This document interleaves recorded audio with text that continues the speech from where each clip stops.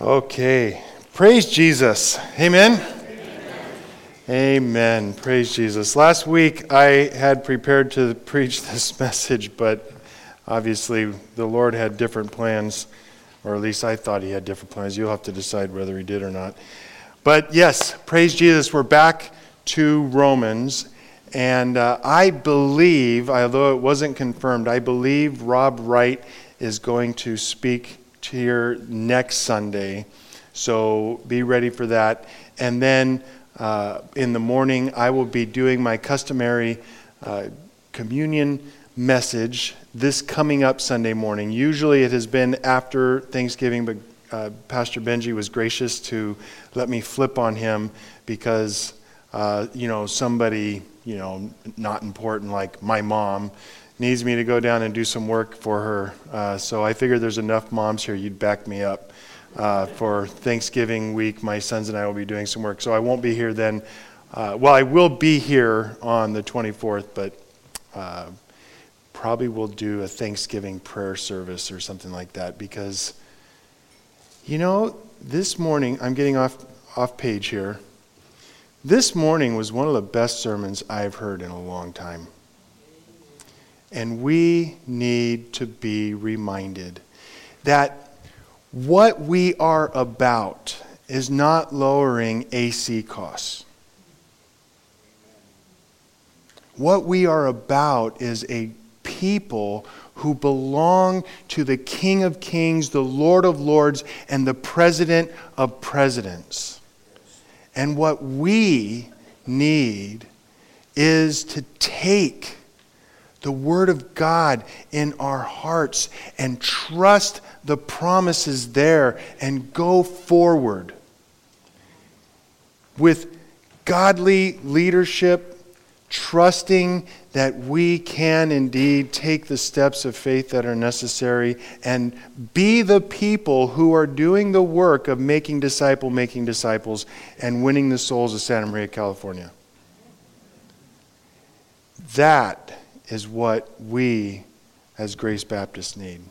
And so, praise Jesus. Sorry, got off topic. That'll never happen again. Let's pray one more time. Lord Almighty, God, we come before you and we pray because you are the sovereign God and you are the only one that it would matter we pray to. And you have called us to the throne of grace where we may find what we need in our time of need. And right now that is you.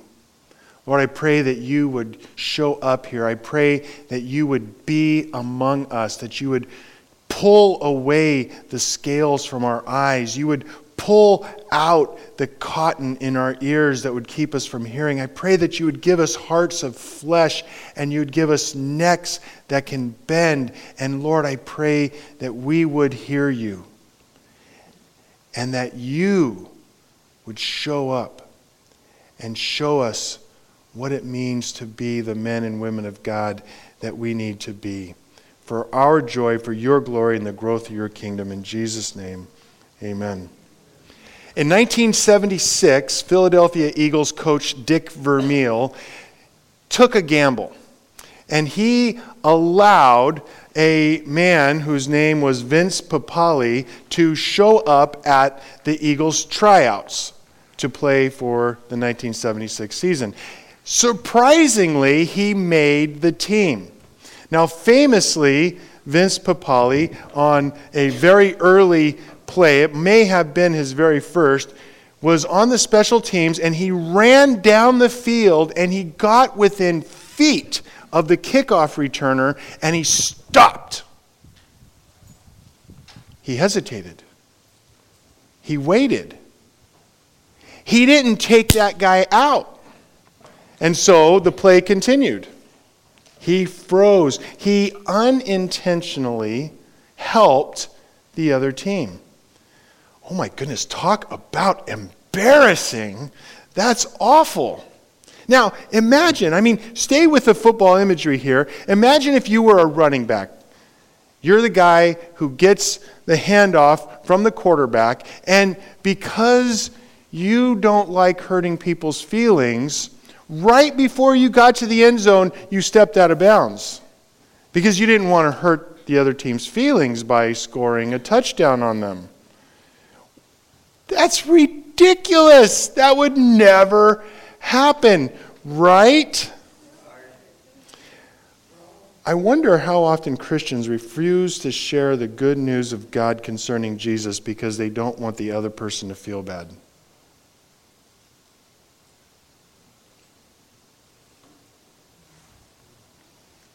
This is exactly the message Satan wants you to receive. Don't be pushy. Don't be intolerant. Don't be so narrow-minded. Now, my friends, you don't need to be intolerant or pushy or narrow-minded to share the good news. In fact, if you really are going to share the good news of Jesus Christ, you don't need to be any of those things. It would help if you weren't. Instead, however, we need to eagerly share the good news of Jesus. Tonight, we are going to see that Paul was the kind of running back that would have made it into the end zone no matter how many tackles were on him. Tonight, we're going to see that Paul was the kind of guy who, if the other team received the football on the kickoff, he would have creamed that guy back into the end zone. I happen to think that's true. Paul may have been a short guy, but I bet he was buff. Today we're going to see that no matter how else you want to cut it, Paul was asserting his willingness to play for the team to the best of his God-given ability, hoping that he can embarrass Satan's team in his lies. Because remember, grace is always opposed to earning, but grace is not opposed to effort. We're going to see that Paul values the effort, all the effort that he can give, because the good news of God is that important. Open our Bibles to Romans chapter 1, 14 through 17. Paul writes, I am under obligation both to Greeks and to barbarians, both to the wise and to the foolish. And so I am eager to preach the gospel to you who are in Rome. For I am not ashamed of the gospel. It is the power of God for salvation to everyone who believes, to the Jew first and also to the Greek. For in it the righteousness of God is revealed from faith for faith, as it is written, the one who by faith is righteous shall live. Now, I want to break down the logical flow of this passage. I want to show you the logic, the steps that Paul takes in breaking this down. He begins, I am under obligation. And Paul, as he often does, he asserts the need to share the good news with as many people as possible. He is making it clear, red, yellow, black, white, poor, rich, slave, free, man, woman, child, it doesn't matter. Everybody both needs and should have the good news preached to them. They might be an abortionist. They might be LGBTQ XYZ. They might be a really nice guy who doesn't know Jesus. All of them, all of us need to hear the good news of God concerning His Son. And so, he continues, I am eager to preach the gospel. He desires, he longs to go and give that good news to as many as possible. Why, Paul? Why do you want to share the gospel so bad? For I am not ashamed of the gospel. Now, I am not ashamed of the good news of God concerning his Son. Paul is eager to preach the good news because he is not ashamed. Now, he knows there is plenty of reason to be ashamed from the perspective of those who don't want to hear it. But he wants to make it absolutely plain that he does not share that perspective. Why doesn't he share the perspective of you should be ashamed to share the gospel? He continues, for it, the good news of God concerning Jesus, is the power of God for salvation. Now, if you're a Sunday school graduate, if you've been going to Sunday school for a lot of years, or you grew up going to church or something like that, then you're used to thinking in terms of grace is, grace is that really nice feeling and has something to do with making us Christians. I'm not exactly sure what. Grace is power. Grace is God's power available to you. It is God's power to accomplish His kingdom's purpose. You and I need to be brought from death into life. You need to be rescued from the slavery to sin to be slaves of righteousness. You need to be enlightened because you were living in darkness. You need to be transferred from the kingdom of darkness into the kingdom of His beloved Son. And all of this takes power. And this power, says Paul, is brought to task when a man or woman trusts the promises of God for them in Christ. Now, the gospel is the power of God for salvation. For in this good news, the righteousness of God is revealed. Now, how do we know that faith is what makes this power to accomplish kingdom purposes work? How do we know that faith is the tool that God uses to bring His power to bear in your life? Because we see the righteousness of God revealed. It is made manifest, as Paul says here, from faith for faith, or as the NIV puts it, beginning and ending in faith. And everything in this verse needs to be unpacked, and we'll get there in a minute. But for now, I want to note one last thing. Paul is making some rather extraordinary claims with regards to what he's teaching, so he needs to give biblical evidence. And he does here. He says, the good news is the power of God so that His righteousness can be revealed, just as it is written, the one who by faith is righteous shall live. And because this is true, we must, like Paul, eagerly share the good news of Jesus. Begin tonight. Start being eager to share the good news of Jesus. One way of starting that is by memorizing these 4 verses. Remarkably easy to do, actually, if you think about it, because number one, the Holy Spirit wants you to, and if you give it anything like the old college try, I think you'll probably make it. But number 2, even if you don't get these verses memorized, if you take the time and energy to try, how is that going to hurt you? Begin tonight. And just so we can do that, so that you can have some understanding as you go, let's look at the 2 halves of this argument so that we can understand it.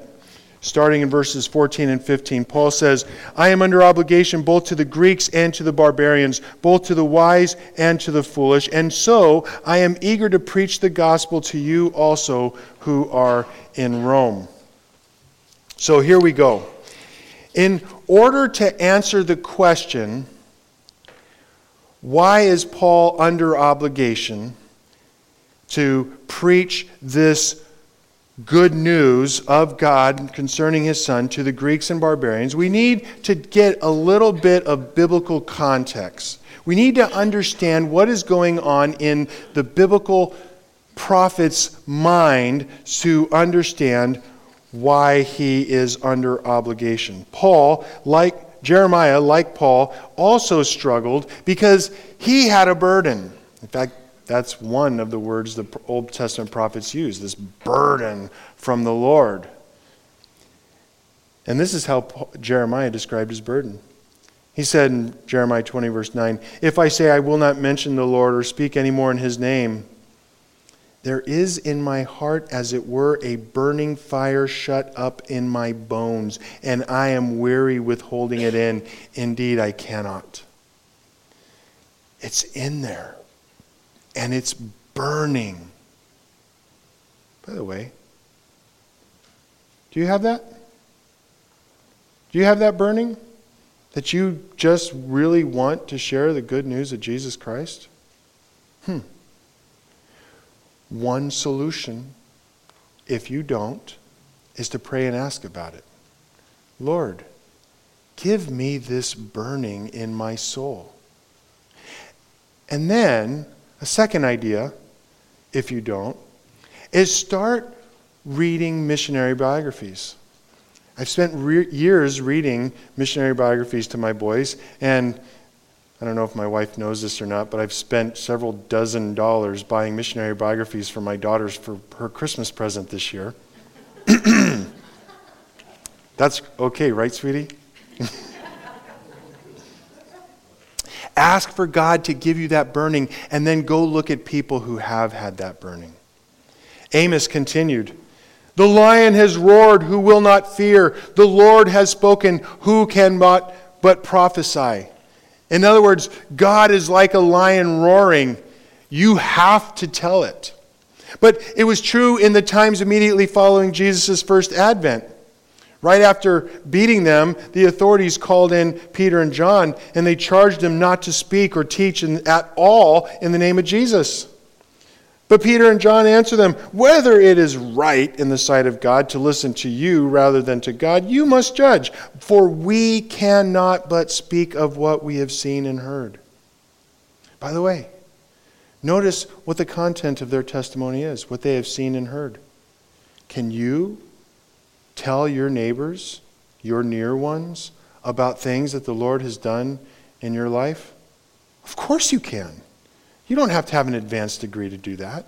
You just have to have a desire to love people. And Paul elsewhere, 1 Corinthians 9, "If I preach the gospel, that gives me no ground for boasting, for necessity is laid upon me. Woe to me if I do not preach the gospel." God the Father is the one who obliges Paul to preach. And just like other prophets, God commissions Paul to preach. Therefore, he must preach. Do you know that you have the same marching orders? Love God, love those who are near you. Go into all the nations, and as you are going, make disciples of all the nations. You and I have the same marching orders. And you and I have different opportunities to do it at different levels. We're going to have different abilities that you have that I don't have, for example. But the command's the same. Eagerly preach the good news. But it gets even more fundamental than that. And that's pretty fundamental. To whom was Paul under obligation to preach? The exact same people that you are. His near ones. The ones who are near him. Listen to Jesus in Luke chapter 10. "Teacher, what shall I do to inherit eternal life?" Jesus said to him, "What is written in the law? How do you read it?" And the man answered, "You shall love the Lord your God with all your heart and with all your soul and with all your strength and with all your mind, and your neighbor as yourself." Jesus said, "Bingo. Go. Do this and you will live." Paul understood that this love thy neighbor command is the one that he used to eagerly preach, eagerly share the good news of Jesus. Because how better to love them than to tell them the life-saving, eternal, life-giving message of Jesus. Begin tonight. Decide that you love someone who is near you that doesn't love Jesus, and begin praying for them so that you will be able to effectively share the good news with them. And as I was preparing this, as I was praying myself, what is this going to look like in my life, another verse came to mind. And I think that it's particularly important even for our church tonight. Paul wrote to one of his good friends, Philemon, verse 4. "I thank my God always when I remember you in my prayers." Dude, thank you, Jesus, for Philemon.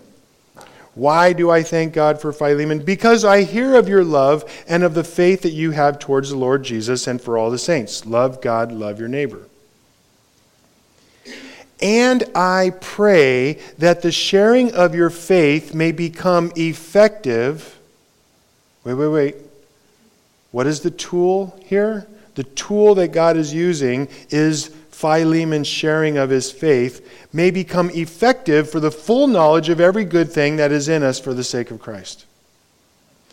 You and I will prosper in part dependent upon how we eagerly share the good news of Jesus.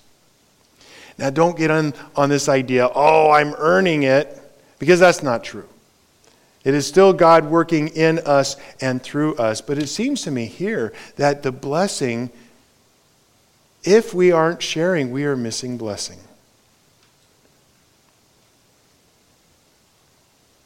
I wonder, is our prayerlessness, is our lack of savoring our time in God's Word, is our inability to focus on things of Christ because we are being attacked by Satan? Or is it because we have not developed the taste that we need for these things? Because we have not actually seen that we need it. Because we're not sharing it with those who are around us. Here's one thing I can tell you from 20 plus years of walking in this walk. You will get beat up. People won't like it that you're sharing the good news of Jesus Christ with them. And they will ask you questions that you can't answer. It will happen. But you know what I have noticed about God? God is not so concerned about the inabilities of His servant. Because when His servants realize their inabilities, we become more dependent upon Him. Have you ever asked yourself the question? Why do I still struggle with this sin? Whatever this sin is for you. Why does this keep on coming up? Well, if God's goal is to get a bunch of perfect people on earth, He's failing. Just look around you. Just look at you. But if God's goal instead is to get His people dependent upon Him, wow, He has a pretty solid plan, doesn't He? I'll let you decide which way is right. Eagerly share the good news of Jesus. Begin tonight. Pray about those who are near you that God has put there for you to love by sharing the good news of God concerning Jesus. Pick one person and learn by praying for them, by entering into conversation with them. What are the things that they think about? What are the buttons that need to be pushed so that you can understand where they're coming from and bring the promises of God for them in Christ to them so that they can hear them, perhaps clearly for the first time? Then do it. As Paul says in verse 16, "For I am not ashamed of the gospel, for it is the power of God for salvation to everyone who believes, to the Jew first and also to the Greek." And of course, Paul's protest, "I am not ashamed," tacitly means he understands there's cause to be ashamed. Okay, serious. I want you to raise your hand. Have you ever been ashamed of sharing the gospel? Raise your hand. Yeah. I'm raising both, notice. The struggle is real. And we're fools if we deny that the potential to chicken out of sharing the good news of God concerning Jesus isn't real. Paul does not deny the struggle here. He claims that he intends to win it. And it is the intention to defeat it that is the beginning. It is the intention to score that touchdown that is the beginning of actually scoring the touchdown. Now, does that mean you're going to score every touchdown? No, it doesn't. Does it mean that you're going to put your effort into it? Remember, grace is opposed to earning. Grace is not opposed to effort. But then a more important question comes. Why does Paul say here, salvation for everyone who believes? Why is faith necessary?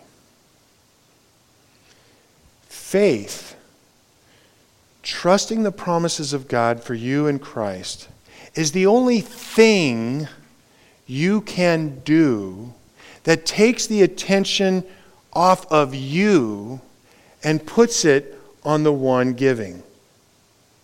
Faith is the only thing that you can do that says, God, I can't do it, help me.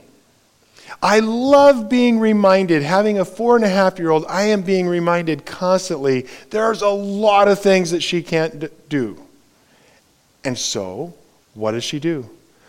Baba, will you do this for me? Actually, more often, Mama, will you do this for me? Mama, I need. The faith of a child. And trusting the promises of God for you in Christ is itself a gift. It is something that God gives you. Now, the illustration would be a doctor gives you some medicine. So you take the medicine and you get well. Well, you could say, well, I took the medicine and that's why I got better. Well, okay, analogies always break down at some point. But the point is that it was the medicine that helped your body to heal. Was it you? No, it was the medicine. Similarly, faith is the means, it is the tool that God uses, humanly speaking, to save people's soul because it's the one thing that we can do, quote unquote, without saying, hey, I did it. God, you owe me. That's about as blasphemous of a statement as anybody can make. If you can't come to God as a child who is scared and in need of a strong arm to hold her, then you haven't yet realized your position. You haven't yet realized your need for a doctor to give you the prescription to your SIN virus. You haven't yet realized your need for Jesus, and therefore, He's not going to help. Then Paul says something strange. He says, why this phrase to the Jew first and also to the Greek? I promise I will get to that, but it won't be tonight. I can't cover everything. This is a major theme in Romans. We will get there. You're going to have to be patient. How's that for an answer? Eagerly share the good news of Jesus. Don't be ashamed of the good news of Jesus. Begin tonight. Pray and ask God to give you the courage to speak to this person you're praying about. And start praying for them. Think about, what does that person value? What are some of the things that are hindering? Ask. Get into a relationship with them. Find out what makes them tick. And while you're doing this, pray for them. I was reminded this week, you cannot pray for somebody and sin against them at the same time. You cannot really, honestly, in fact, be praying for someone and sin against them at the same moment. So eagerly share the good news of Jesus. And now we get to the punchline, verse 17. For in the gospel, in this good news of God concerning His Son, the righteousness of God is revealed from faith for faith, as it is written, the one who by faith is righteous shall live. Okay, now let's get the elephant in the room out. What on earth does the righteousness of God mean?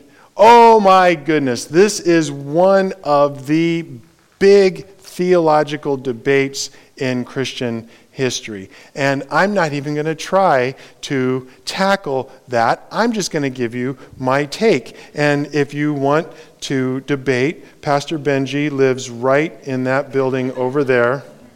and you can go talk to him. My answer to this huge debate is Paul is alluding to the righteousness of God that is bestowed upon those who trust him. Paul is saying here, when he's talking about the righteousness of God, he's talking about that righteousness that God credits into your account when you trust his promises. So then, the next question is, what on earth is he talking about from faith for faith? Now, again, this is another question that's too big to tackle. I would have to have like a whole night on each verse. But in this case, I think that the New International Version does the best job of translating this phrase. They don't stick to the words of the verse, but they give the meaning. And the meaning is that this righteousness of God is revealed by faith from first to last. And here, Paul claims that the righteousness of God is revealed in such a way that you and I are declared righteous, if at all, because we begin by faith, we continue our lives by faith, and we will one day die and enter into Jesus' presence again by faith. The whole process, Paul says here, everything involved in this being one who is declared righteous, every aspect of it from our perspective is trusting the promises of God for us in Christ. But now to the most important question about this passage. And I have to say that this has bothered me for months. I knew that I was going to come to this. I knew that this point was going to come. And part of me hates it. And I want to tell you why. One of the most important goals of mine as a preacher is to make you absolutely confident that the Bible that you have in your lap right now is the Word of God.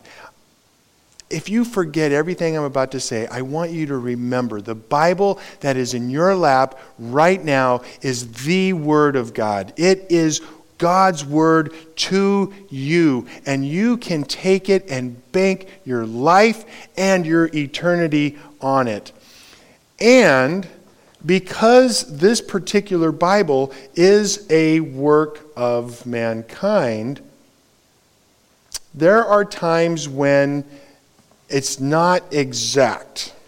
And I hate saying that, and I have to say it in very nuanced terms. I want to retranslate part of the English Standard Version into what you see behind me. Now, the ESV, in the text, if you're reading your Bible, it says at the end of verse 17, the righteous shall live by faith.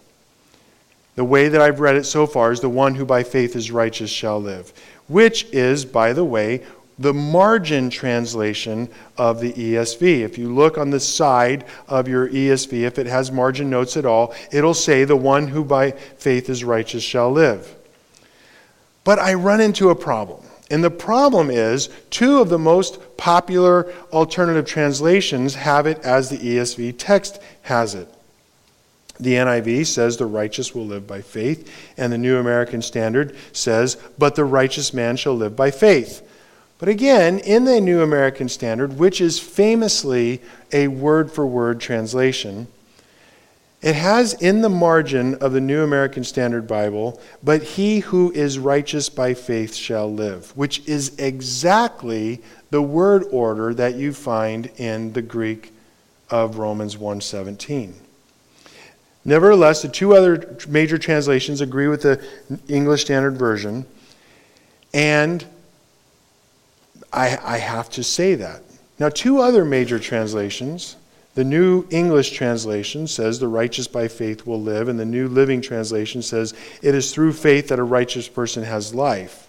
So what I'm pointing out is that there is this debate. It's a live debate among Bible translators. And that's why I'm not really worried about disagreeing with the ESV, because if you look around at Bible translators, there is this debate going on, and I'm just choosing one side of it.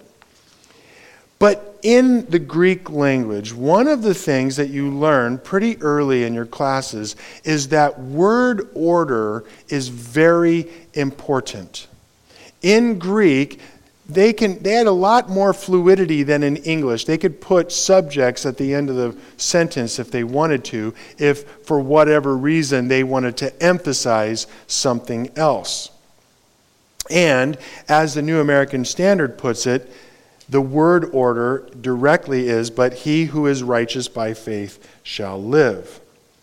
And three commentators, including John Stott and Doug Moo, if you're keeping track of the Hall of Fame, have pointed out that this word order difference and the thought, the emphasis that is going on in this is enough to alter the translations that we see in the ESV and the NIV and some others.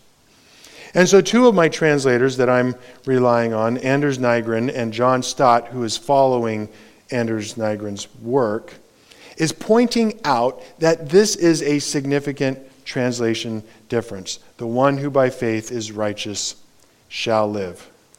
Whew. Okay, I want you guys to wake up again. I just gave a whole bunch of stuff that some of you were starting to go away on. I understand that. I get it. Again, my job is to teach you that your Bible is enough for salvation, but sometimes the cookies can't all be put on the lower shelf. Okay? Sometimes you need to have discussions that are up here. So now, what I want to do is I want to help emphasize why it is that I think it's so important that we switch these two phrases that the ESV and the NIV and others switch.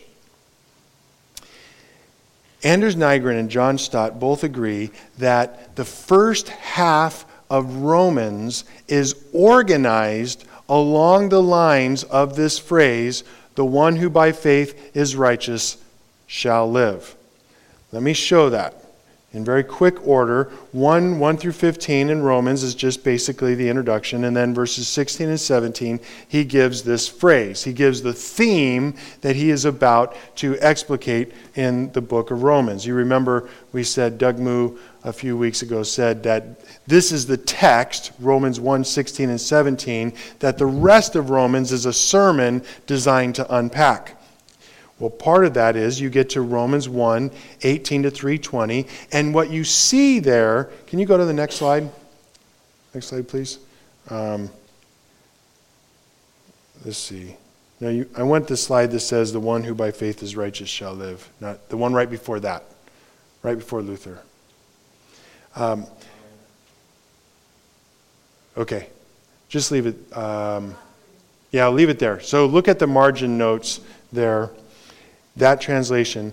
We see in 1:18 to 3:20 this explanation that we are not righteous if we don't trust the promises of God for us in Christ. That is Paul's whole point in 1:18 to 3:20. And then starting in verse 21 through the end of chapter 4, Paul talks about how the biblical evidence for the fact that righteousness is by faith. And he spends the chapter and a half talking about how significant it is that we recognize we are declared righteous by trusting God's promises. And then something that really was a key for me to unlocking an understanding of Romans was understanding that chapters 5 through 8 is an explanation of the last two words in verse 1:17, shall live. In chapter 5, those who are by faith are righteous shall live free from God's wrath. Chapter 6, those who by faith are righteous shall live free from sin. Those who, chapter 7, are by faith are righteous shall live free from the curse of the law. Chapter 8, those who by faith are righteous shall live free from death and condemnation. And so we understand when we see the right translation there, we see how it unpacks the first half of Romans. Furthermore, I intended to preach this message the Sunday after Reformation Day. I want to quote Martin Luther, because his entire theology, that's a little bit of a stretch, was started based upon this exact verse. And here's what he said. At last, by the mercy of God, meditating day and night, I gave heed to the context of the words, namely, in it, the gospel, the righteousness of God is revealed. As it is written, he who through faith is righteous shall live. See? He translates it the same way as I've been translating it. And this is the meaning. The righteousness of God is revealed by the gospel, namely the passive righteousness, in other words, we are passive and God actively gives it to us, with which the merciful God justifies us by faith, as it is written, he who through faith is righteous shall live.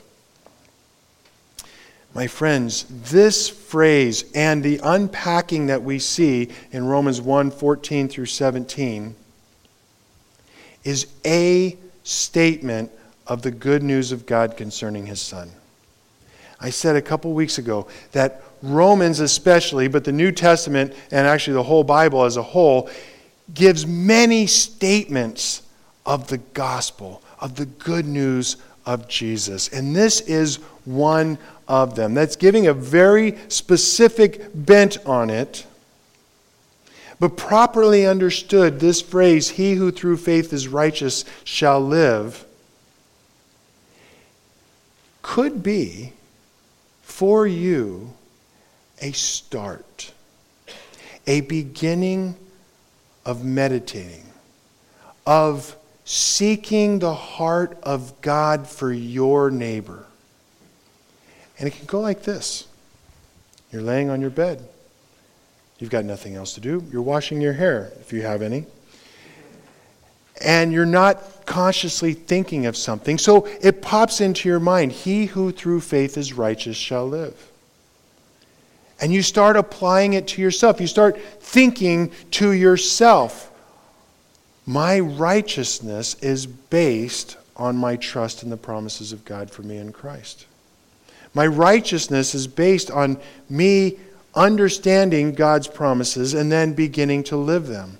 And if you do this prayerfully, not because Pastor Greg tells you to do it, but if you say, Lord, show me this, and you start putting this into practice, He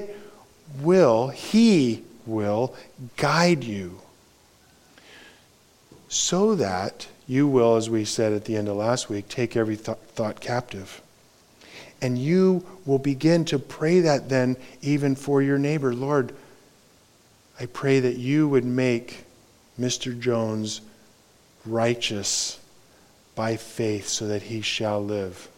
Both of Mr. Joneses in here are nodding. Yeah, I gotcha. I didn't mean to. Begin tonight. Preach the good news of Jesus to yourself. Recognize He is your source of life. See God moving in you as you look to Him for your life. And then you will be able to tell those who are near you what you have experienced. Don't worry about embarrassing the other team. Don't worry about embarrassing your team. Go out there knowing that when you eagerly share the good news of Jesus, you are doing what God has asked you to do. He will be with you, and He will strengthen you to do it. Eagerly share the good news of Jesus. And Lord, we need strength to do this.